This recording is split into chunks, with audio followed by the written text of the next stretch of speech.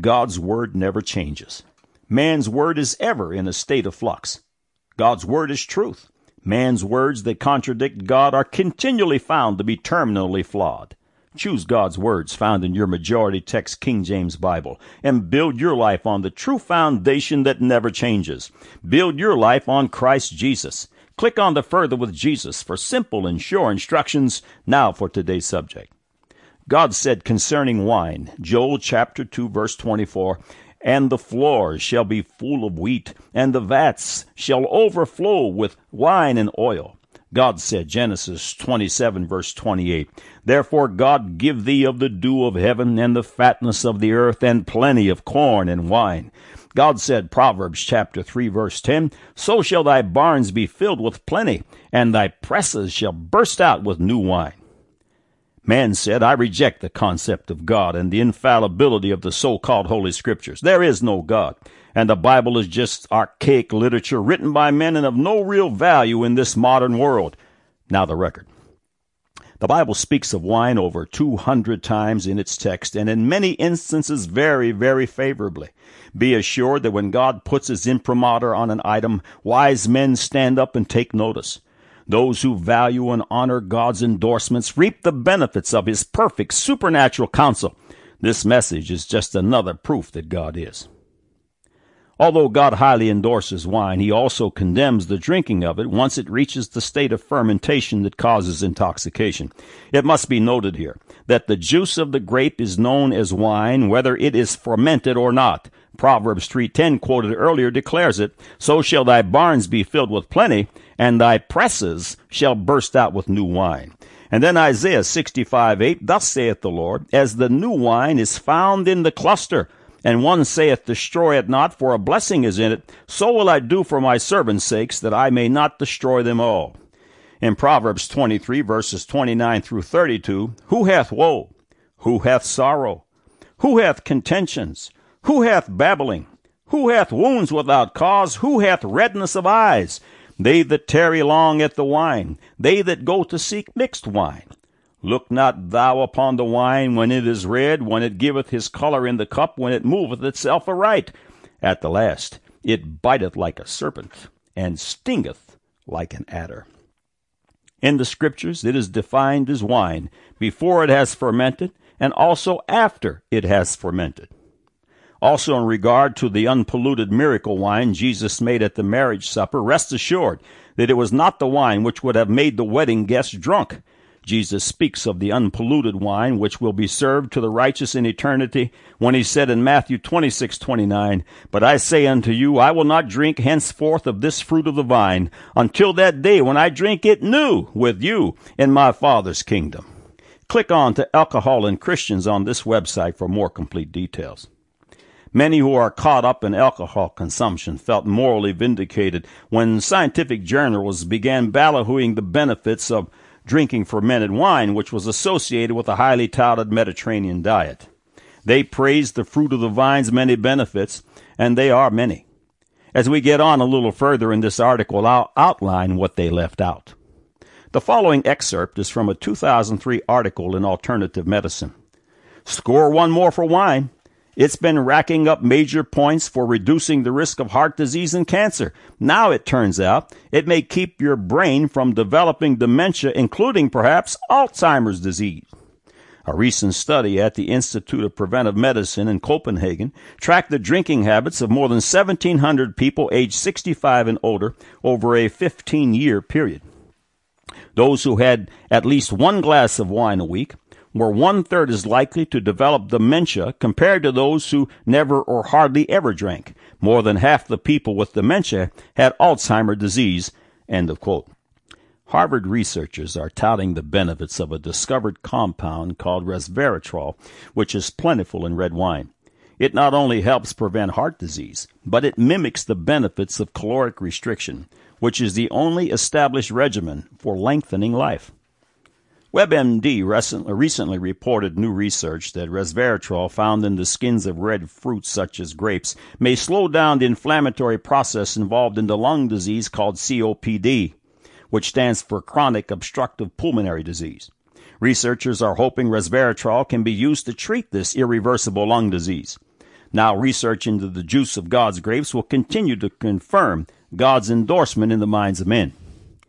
Now, for what they forgot to mention concerning consuming the juice of the grape, the following excerpt is from the publication Better Nutrition. Solid research indicates phytonutrients in the wine, not the alcohol, are the awesome antioxidant workers. Red wine and its non-alcoholic equal, purple grape juice, are brimming with the antioxidant resveratrol, grapeseed anthocyanidins, quercetin, ellagic acid, phenolic flavonoids, and epicachin.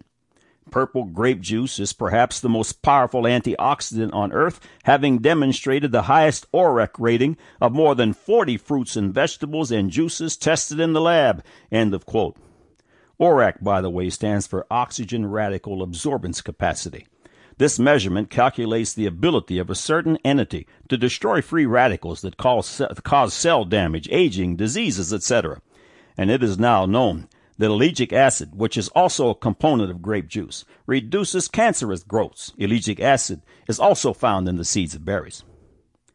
More on the information many forgot to mention is the following excerpt in an article written by J. Miles under the title, I Got It Through the Grapevine. Good news for teetotalers. Researchers have found that grapes may prevent heart disease similar to the way wine does. Scientists at Columbus Children's Hospital in Ohio served up reconstituted grapes, the equivalent of about 1.25 cups of fresh ones, to healthy adults who had just eaten a high-fat meal. We're talking about a meal that could have come straight from the drive-thru, said John Bauer, the researcher who led the study. The grapes completely prevented the harmful effects such meals have been shown in other studies to have on vascular cells. End of quote. This following Q&A exchange took place in letters to the editor in Energy Times. I see repeated articles regarding the benefits of red wine grapeseed extract, including the March 1999 Energy Times.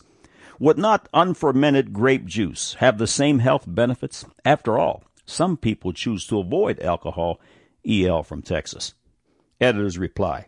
In the April 1999 Energy Times, we ran a report of a study by the University of Wisconsin Medical School demonstrating that red or purple grape juice contains the same tannins and flavonoids as wine that diminish cholesterol and may fight blood clotting. End of quote.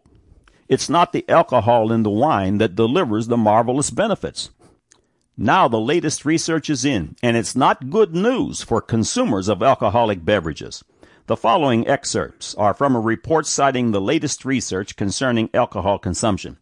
Cancel happy hour. Alcohol shrinks brain was the title of the report. It reads, December 5, 2003. Forget that Cabernet at dinner. At happy hour, just say no.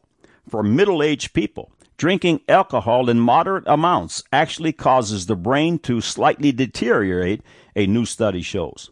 What's more, you can get no protection from stroke, which runs contrary to previous studies that show moderate alcohol intake is associated with some protection against it.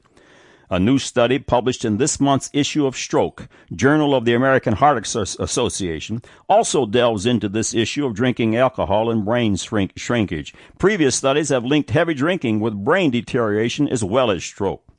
But this is the first to show that even moderate drinking, 7 to 14 drinks a week, causes the same sort of brain atrophy, and it occurs as early as in middle age.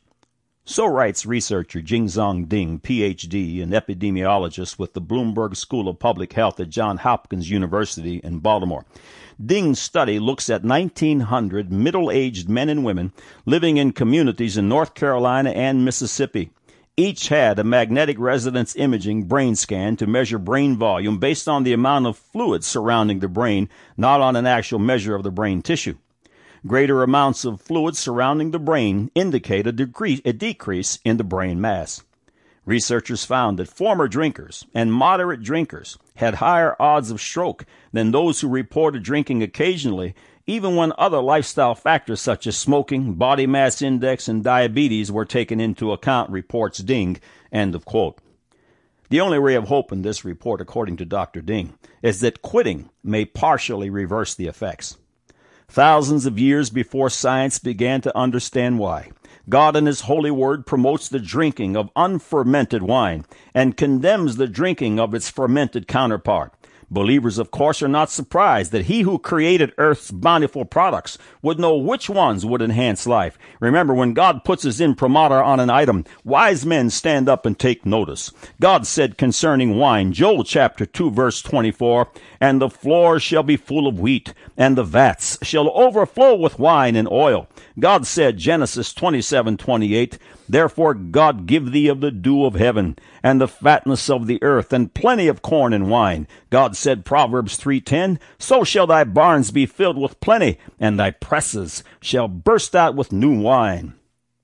Man said, "I reject the concept of God and the infallibility of the so-called Holy Scriptures. There is no God, and the Bible is just archaic literature written by men and of no real value in this modern world." Now you have the record.